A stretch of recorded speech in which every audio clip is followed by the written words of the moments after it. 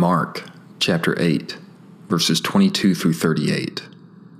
And they came to Bethsaida, and they brought to him a blind man, and entreated him to touch him.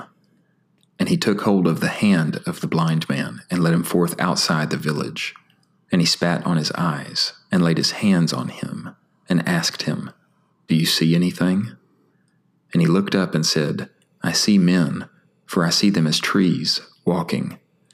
Then again he laid his hands upon his eyes, and the man looked intently, and was restored.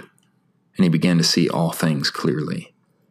And he sent him to his house, saying, Do not even enter into the village. And Jesus and his disciples went out into the villages of Caesarea Philippi. And on the way he questioned his disciples, saying to them, Who do men say that I am?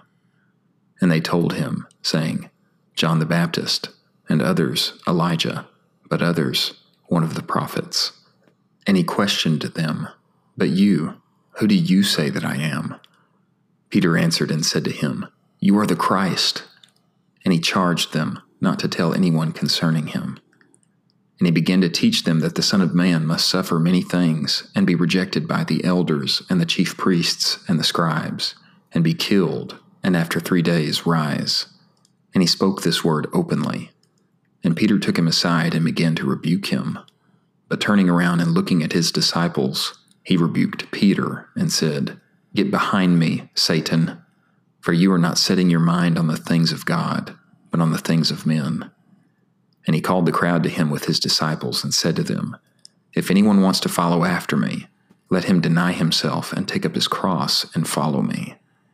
For whoever wants to save his soul life shall lose it, but whoever will lose his soul life for my sake and the gospel's shall save it.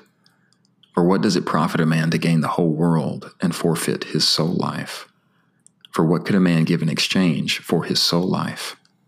For whoever is ashamed of me and of my words in this adulterous and sinful generation, the Son of Man also will be ashamed of him when he comes in the glory of his Father with the holy angels.